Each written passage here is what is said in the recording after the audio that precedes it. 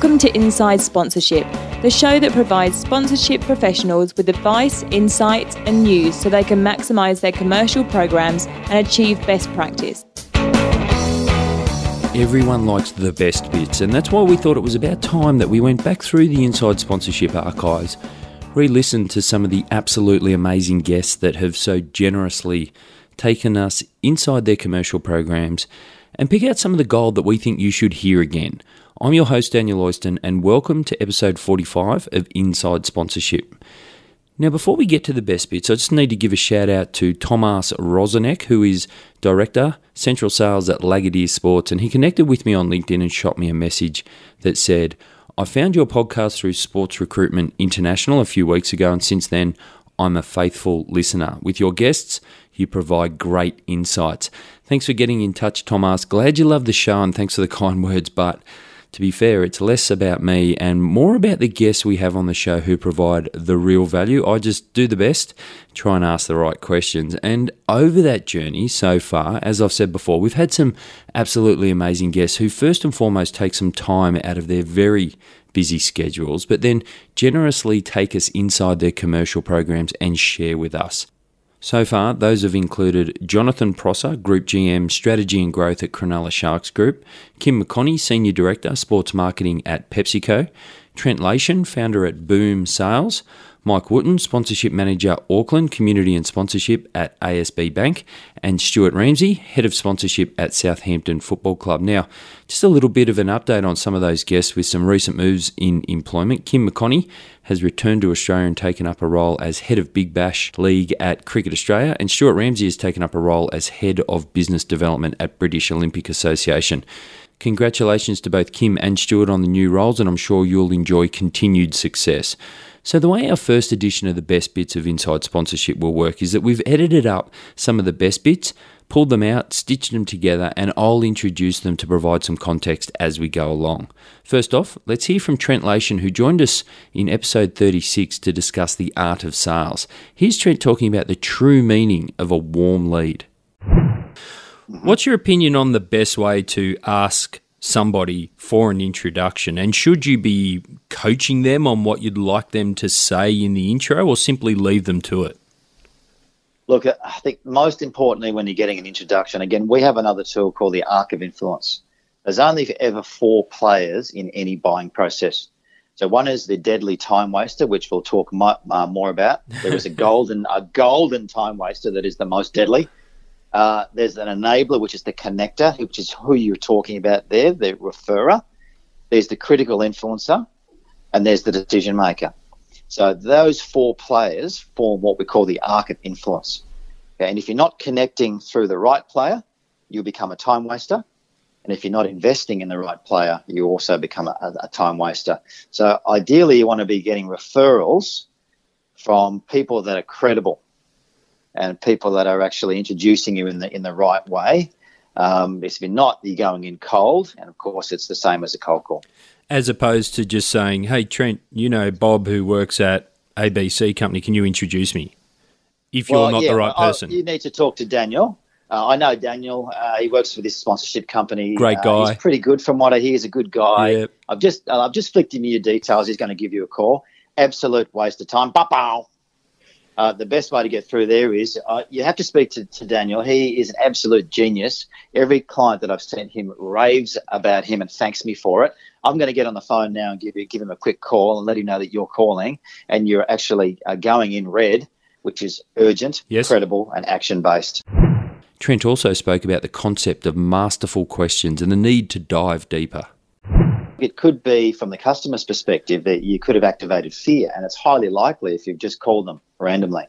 And I guess if you're calling strangers, in most cases, not only are you annoying them, you're disrespecting their right to privacy, and there's a lot of question marks that get raised.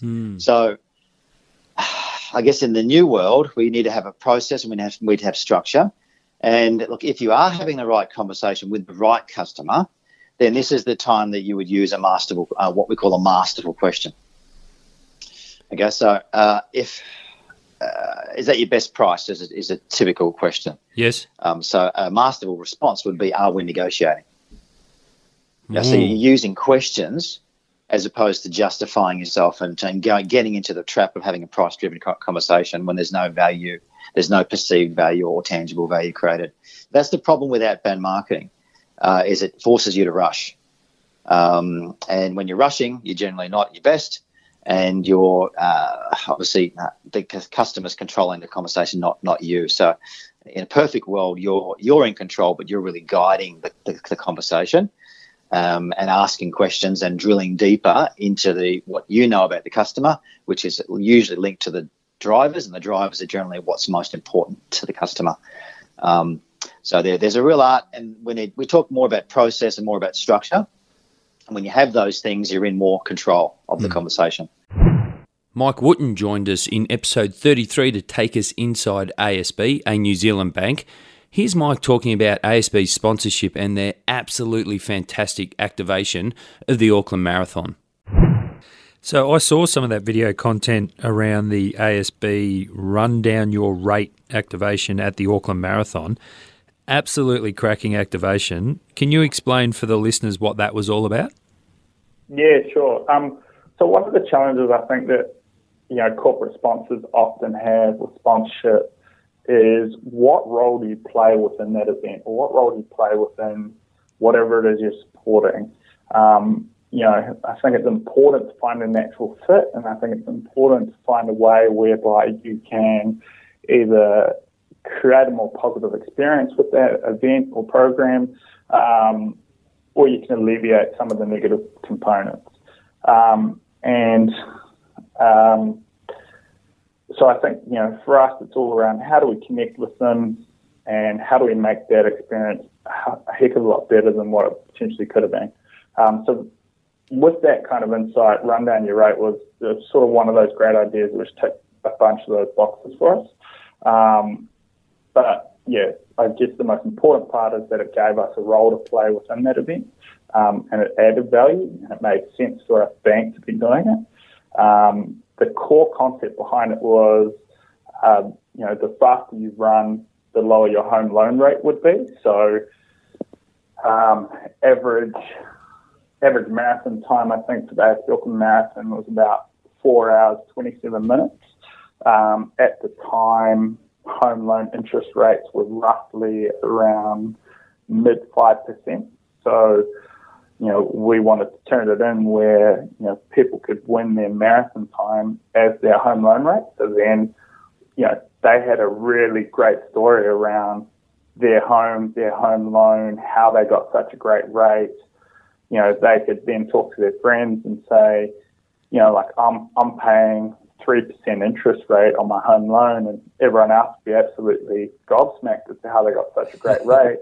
And they can tie that back into their marathon experience and say, well, actually, I ran a personal best, which is how I got my great rate. The bank recognised that and gave that to me. And so we thought this was just a fantastic idea. And we ended up getting 10 people who won the ability to run down their rate. We flew them and their families up. We gave them a really fantastic experience.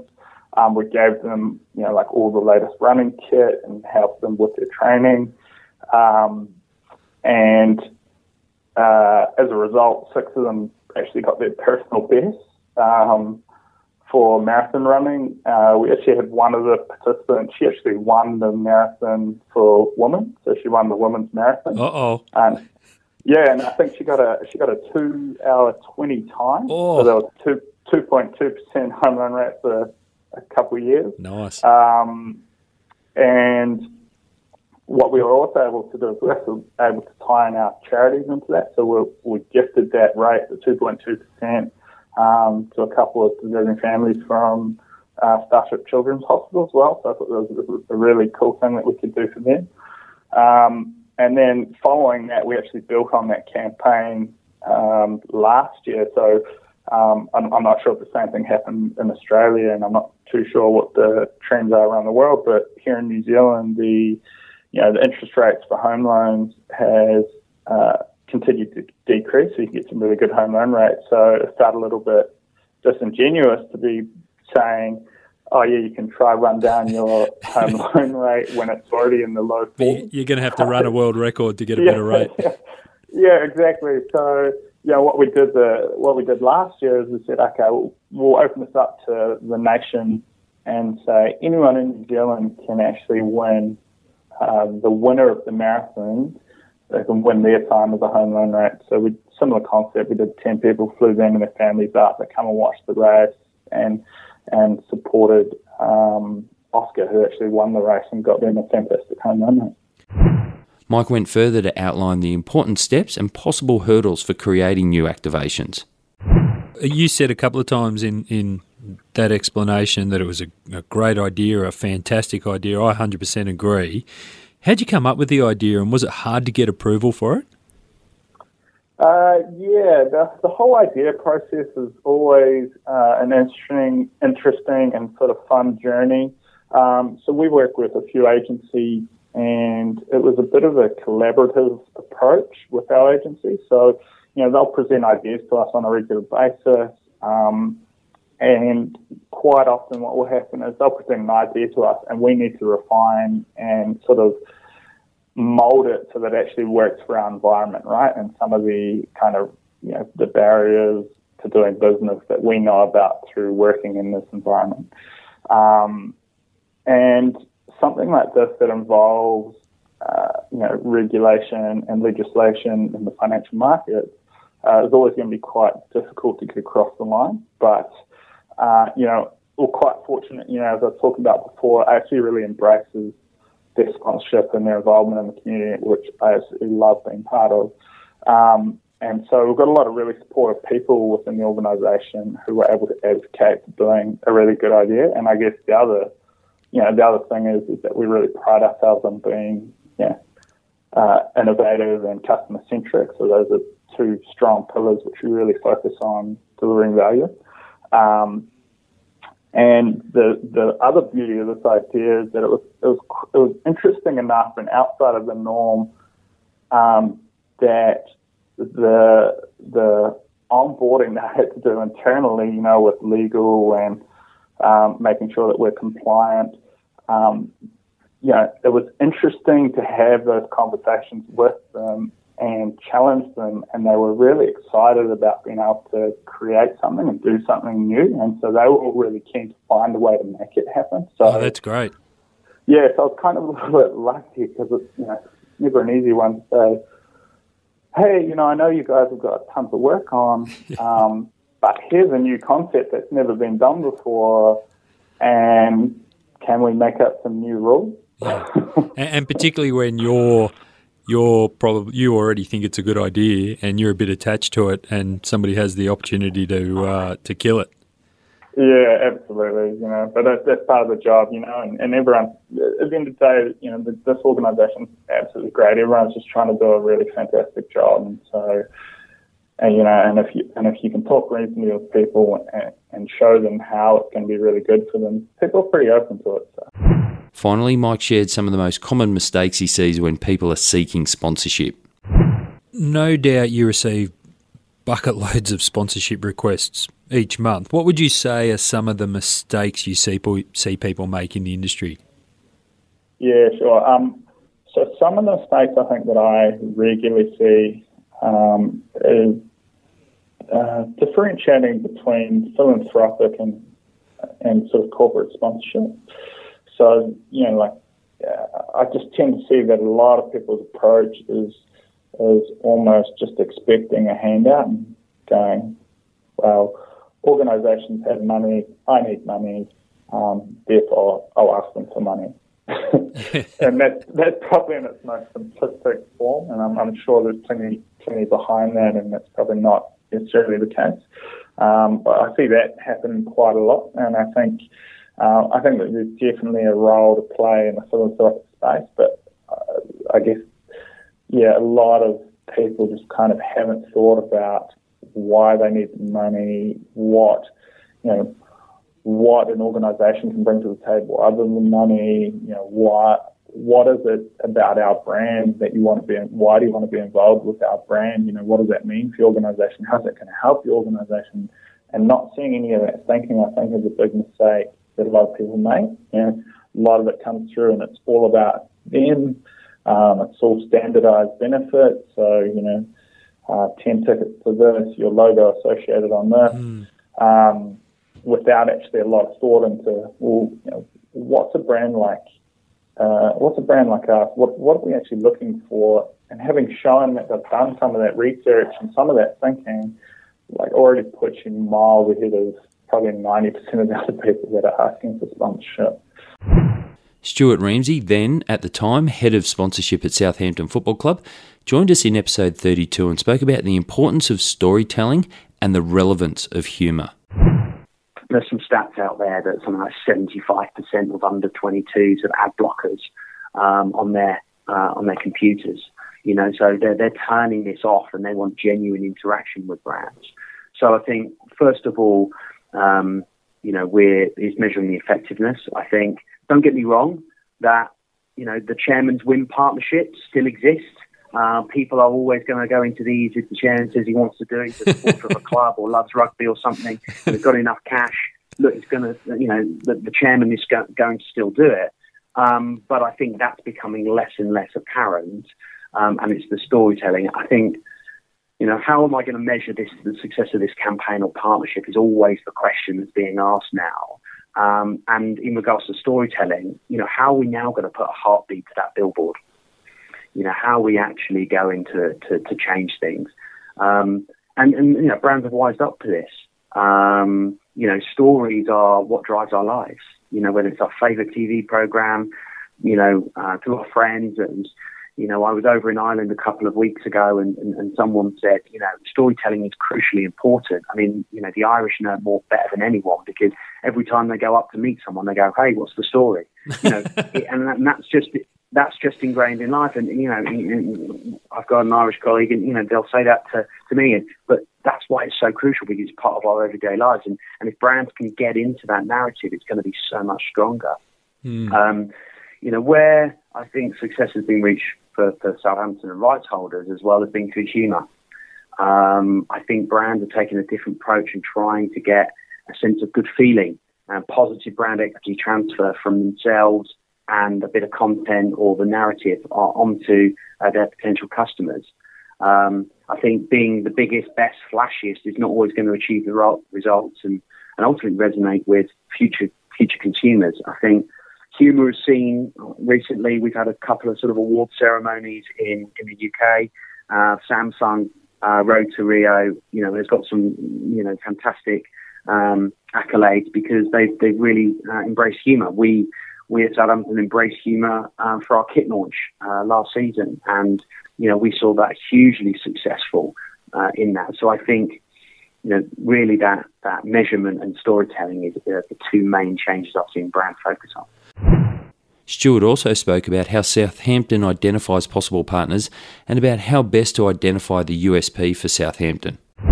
I think we'd be naive to say that, you know, stupid to say that we don't go after the obvious categories that align with football. You know, beer, betting, you know, tyres. You know, we absolutely will go and knock on those same doors because they're large investors.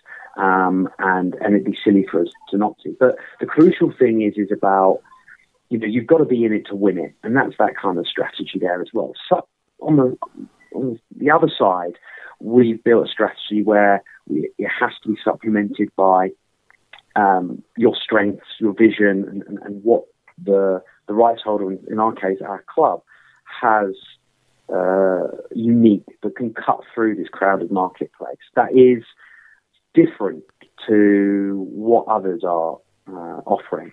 And that's not just in football, that's in other sports. So, you know, of course we can leverage our IP, we can leverage the Premier League, we're on TV, you know, many, many times a season. In some territories, you know, every single game is on TV. That is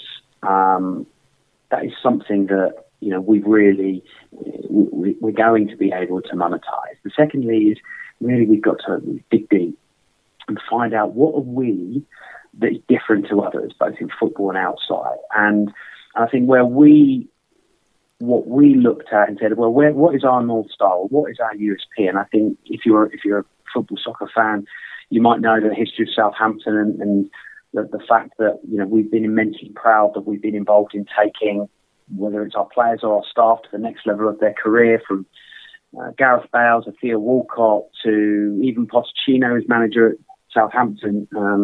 That's derived by our purpose, and our defined purpose is to turn potential into excellence. And so with that purpose, we then go out and really focus on brands and really try and tell our story that aligns with them.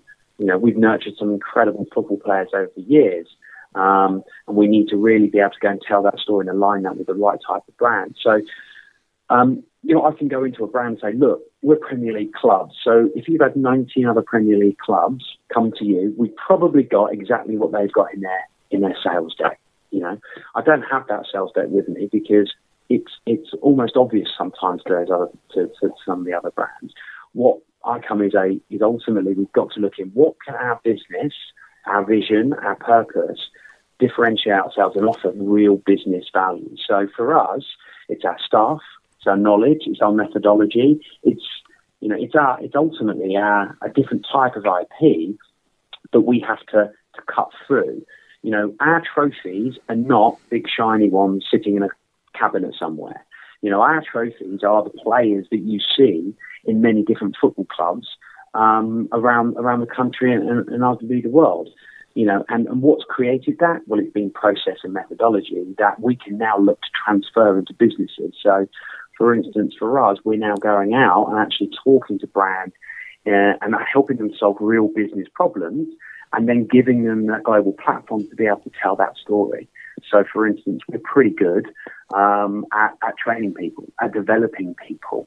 And that happens to be on the pitch. Now we're looking to actually set up another business to go into businesses and say, look, we can take the methodology of what we use with Gareth Bale and actually use it to your sales team, or use it to your HR team, or use it to your customer service team, and help them develop into better people and reach their potential within your business. So actually, when a brand steps back, they go, well, look, yes, I've been able to get some fantastic awareness. I've been able to tell a fantastic story of development, but also I've managed to promote 5 new managers within my business and save a huge amount of HR costs looking outside. So that for us is unique to us, Southampton, but I think for other rights holders out there, it's about digging deep and really understanding what is the most valuable piece of inventory that you have. And sometimes it could be the person sitting next to you. It doesn't have to be that billboard out the window. At the time, the Cronulla Sharks were the reigning premiers in Australia's National Rugby League competition, having won their first title since joining the competition in 1967.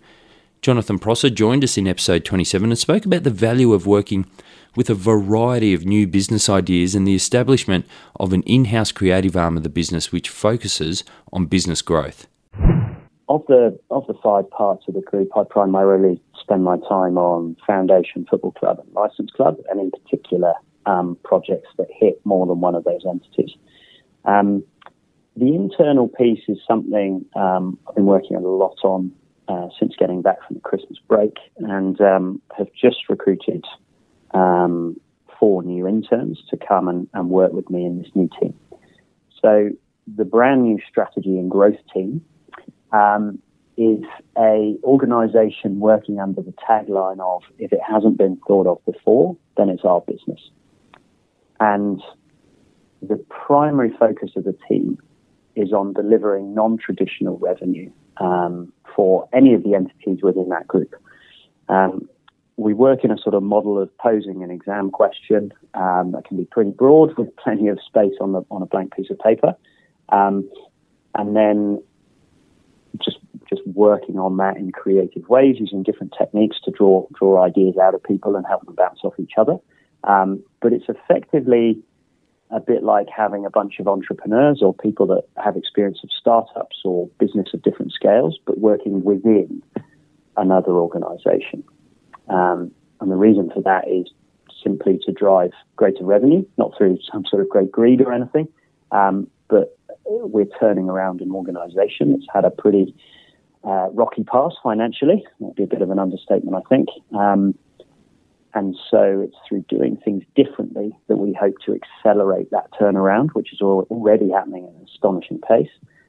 So in in step and in parallel with the traditional areas of the organisation really optimising. We're effectively building a totally new business within the Sharks, which will generate new revenues through a variety of partnerships, joint ventures, equity shares, distinct businesses that we set up and ultimately end up exiting. A really broad remit to solve the problem however we may. The people that I've recruited, an excellent bunch of young people. We have a fledgling strategic partnership with the University of Technology Sydney, certainly the most innovative business school that I've been exposed to in New South Wales, if not beyond. So I've worked closely with them, and we continue to do so. And there'll be four new people coming in, working in 2 teams of 2, taking these distinct projects, of which we've got 14 new businesses effectively to build, deliver, get them up and running, making money, and then kind of build the growth plan for each individual business from there. So they're intentionally have quite different sets of experience, interests, focus, and even the modules that they've studied. So one has just completed his MBA. He's got really strong analytical ability and has also demonstrated a great propensity to be able to think really creatively, through to a young man who's only just finished school and is heading off to university, and some of the ideas that he's put together on paper already, surprised me in a really good way. So some of them, one of them, I think, actually, only one of them is a sports management major, studying an MBA currently. He's a second-year MBA. So it'll be a rolling internship model. So there will be, fairly high turnover, but intentionally so.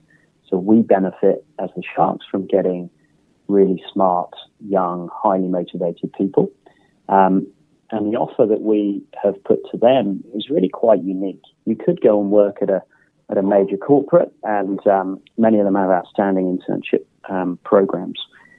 But what they probably won't, there's few that would be prepared with the right coaching and leadership, but there's still few that would be prepared to say, right, here's a brand new business.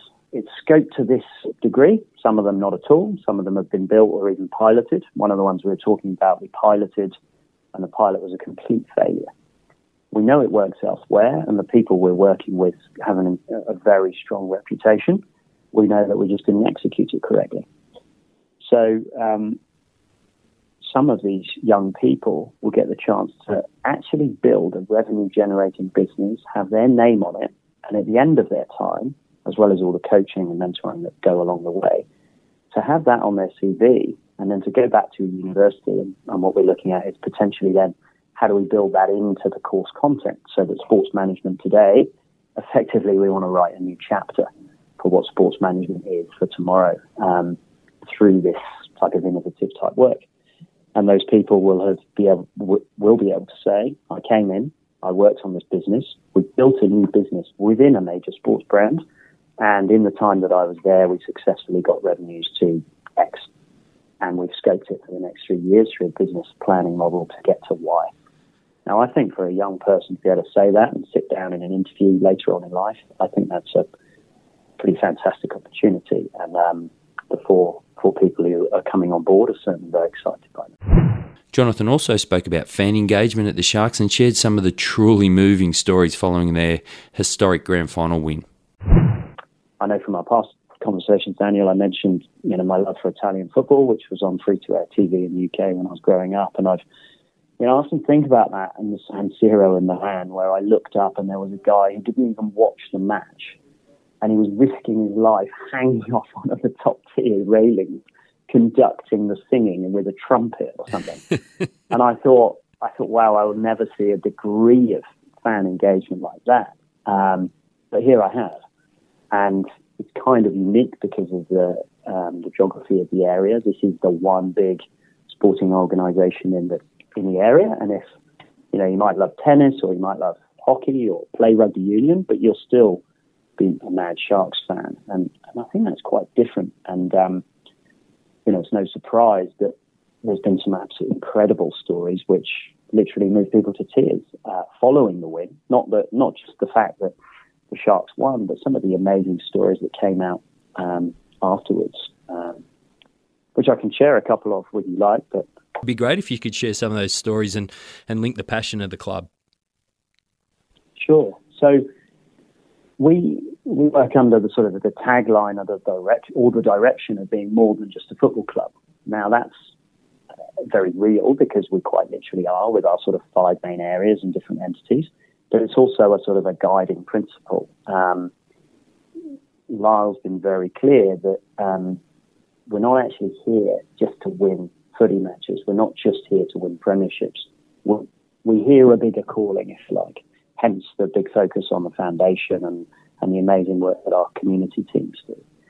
So because of that, I think it's kind of reflected in how people react. So the stories, there's 100 sort of funny anecdotes about what this person said or how they were dressed and all this sort of stuff. But some of the really incredible things that came, whether people either wrote to the club or that we got told in person. One was a lady that spoke to Lyle, I think just a week following the win. And this was just in a shopping centre. And she saw him and went over and said, I think this was in Westfield in Miranda, and said, "Oh, do you have a moment?" He said, "Of course I do." And she said, "Can I just tell you that I've been married to my husband for X number of years, I think it was at least 20 or 30, and I've never seen him cry."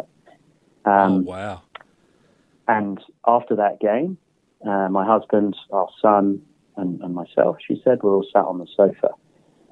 We watched the game, and we were all in floods of tears.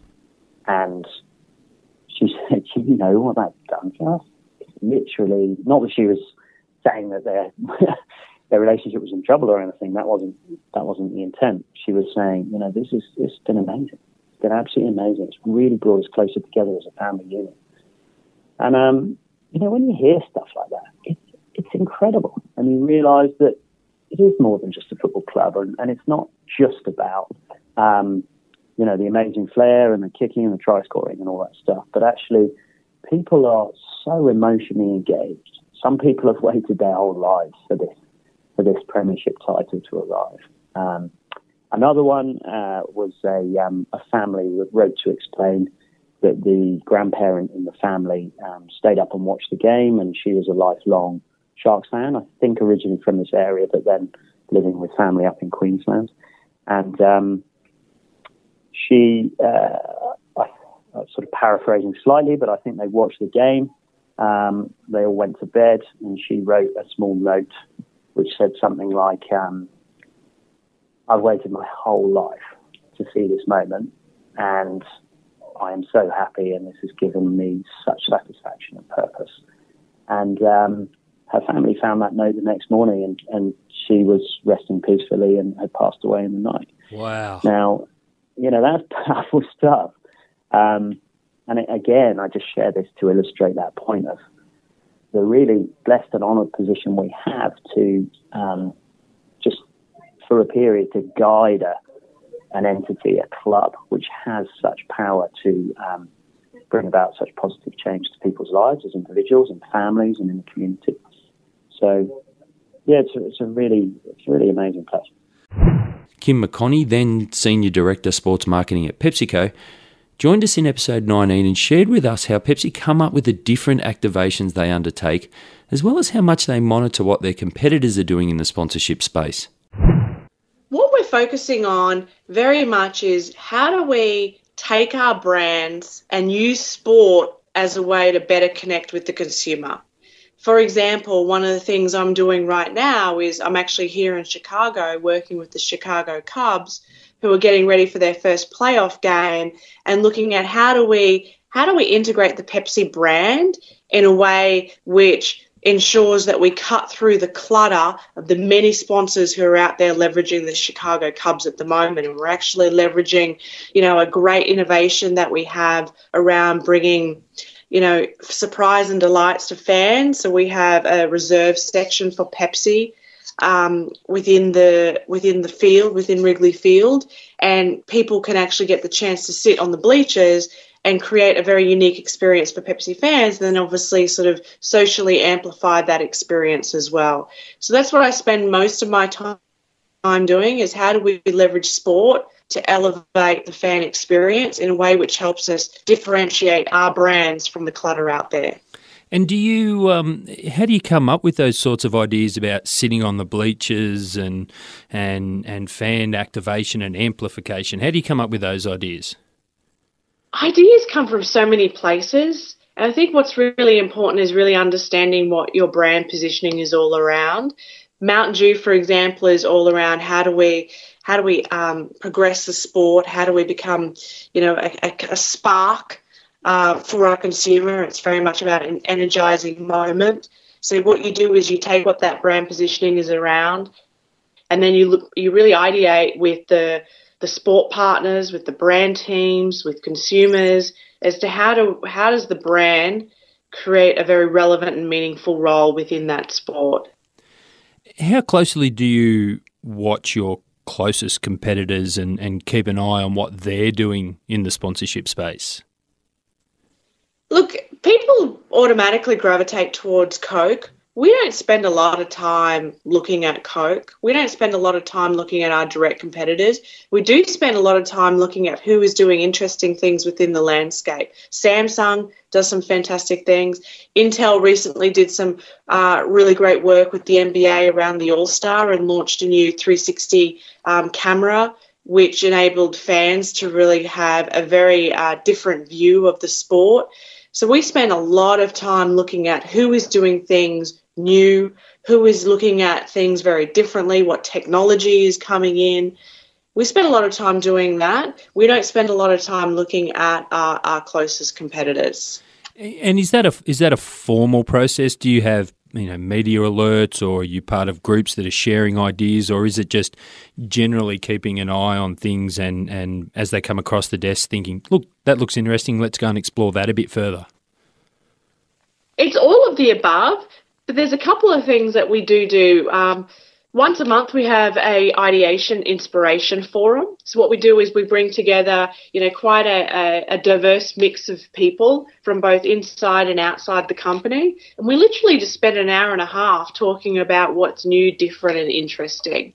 And we get a lot of inspiration from that. We try and look from, outside of our immediate competitive set and really sort of look at very broad globally what is happening within the sports landscape and within technology, and who is doing things that we think, we could really learn from. And that's something quite formal.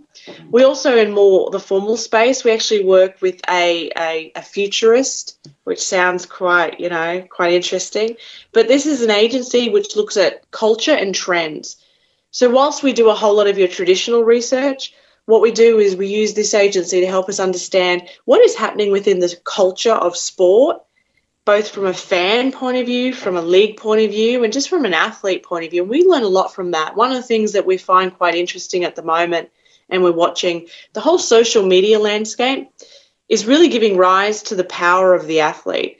If you look at LeBron James and those type of iconic athletes, they are becoming their own channel. They're becoming their own media agency. They're becoming their own production agency. So more and more we're looking at the power of the athlete, and the athlete as, the whole channel and the best way to sometimes reach fans and really bring your brands to life. So that's something that has come about very much from some of the work that we're doing with this culture agency. Kim also spoke about what Pepsi look at when deciding to partner with someone.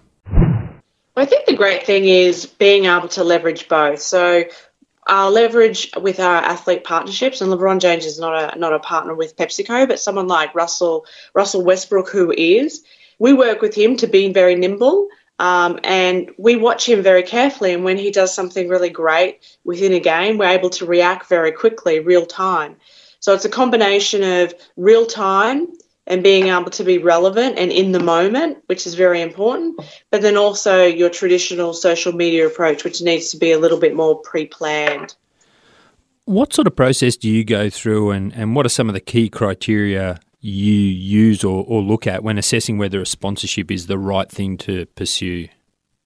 That's a really great question, because I can tell you we get bombarded by sponsorship every other day. Really? Every other day. Surprising, isn't it? Well, I would have thought a big brand like Pepsi would kind of be, people wouldn't be silly enough to just bombard you with unsolicited sponsorship requests. I've made the wrong assumption. Yeah, yeah, definitely. But don't let that get out there, because we are constantly canvassing new opportunities, all the time. And I think what we look for is a couple of things. And a great example is, we've just recently onboarded our newest partnership, which is a sponsorship with the NBA, and we actually just completed our first year and about to go into the second year. And really where that started was chemistry, which may be surprising to some people, but we really wanted to understand, do we have the right fit for each other?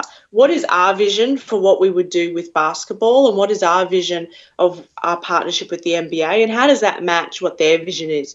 And actually we got a whole group of people in a room together. Before we even got down any negotiation path, the very first thing is we said, let's just go create what we think we could do together. And we spent some time building some ideas, and we really loved those ideas, and that really helped facilitate the process. Because more often than not, you negotiate a deal, and then when you go to bring it to life, it's like, no, you can't do that. No, I thought you meant that.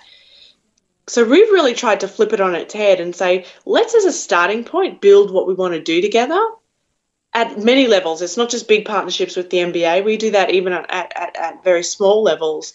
And then we sort of go, okay, well, hey, we love that. We think it can work. Let's go do it. It helps avoid the situation where you're like, okay, I didn't realize we couldn't do that, or I thought we could do this together. So it just sort of makes sure that culturally and from a chemistry point of view, you're on the same page. Does it take a bit of, I don't know whether pressure is the right word, but does it take a little bit of pressure off the rights holders who is trying to secure a sponsor, and you might be a little bit guarded of being sold to, where you say, look, let's just go through this process. Let's just explore it, because we both don't know where it's going to go. And look, it might come out really well, but it might not. We might have this really open conversation and think, it's not a good fit, and that leaves both parties well off. Does that whole process take the pressure off the process of securing a sponsorship? I think it adds, look, in some respects it takes some pressure off, because, very quickly you're getting to really what you can and can't do together, and it's typically quite a motivating process.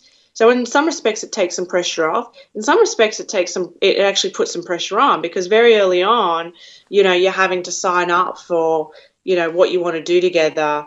And we love partners that challenge us. We love partners that push our thinking, but absolutely we're a partner that likes to pioneer. We're a partner that likes to be the first to do things.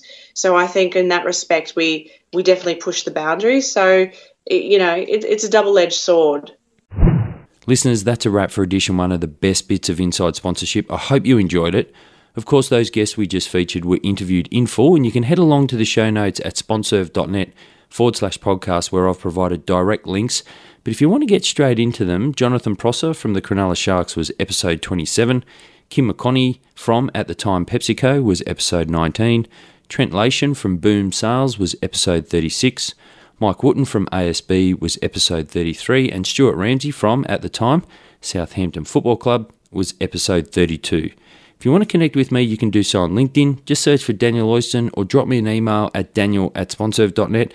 And don't forget that you can follow Sponserve on Facebook, LinkedIn, Twitter and Instagram. Until next time, I'm Daniel Oyston. Thanks for listening to Inside Sponsorship. Thanks for listening to the show. For more episodes, blogs and resources, head to sponserve.net or search for Sponserve on Facebook, Twitter or LinkedIn.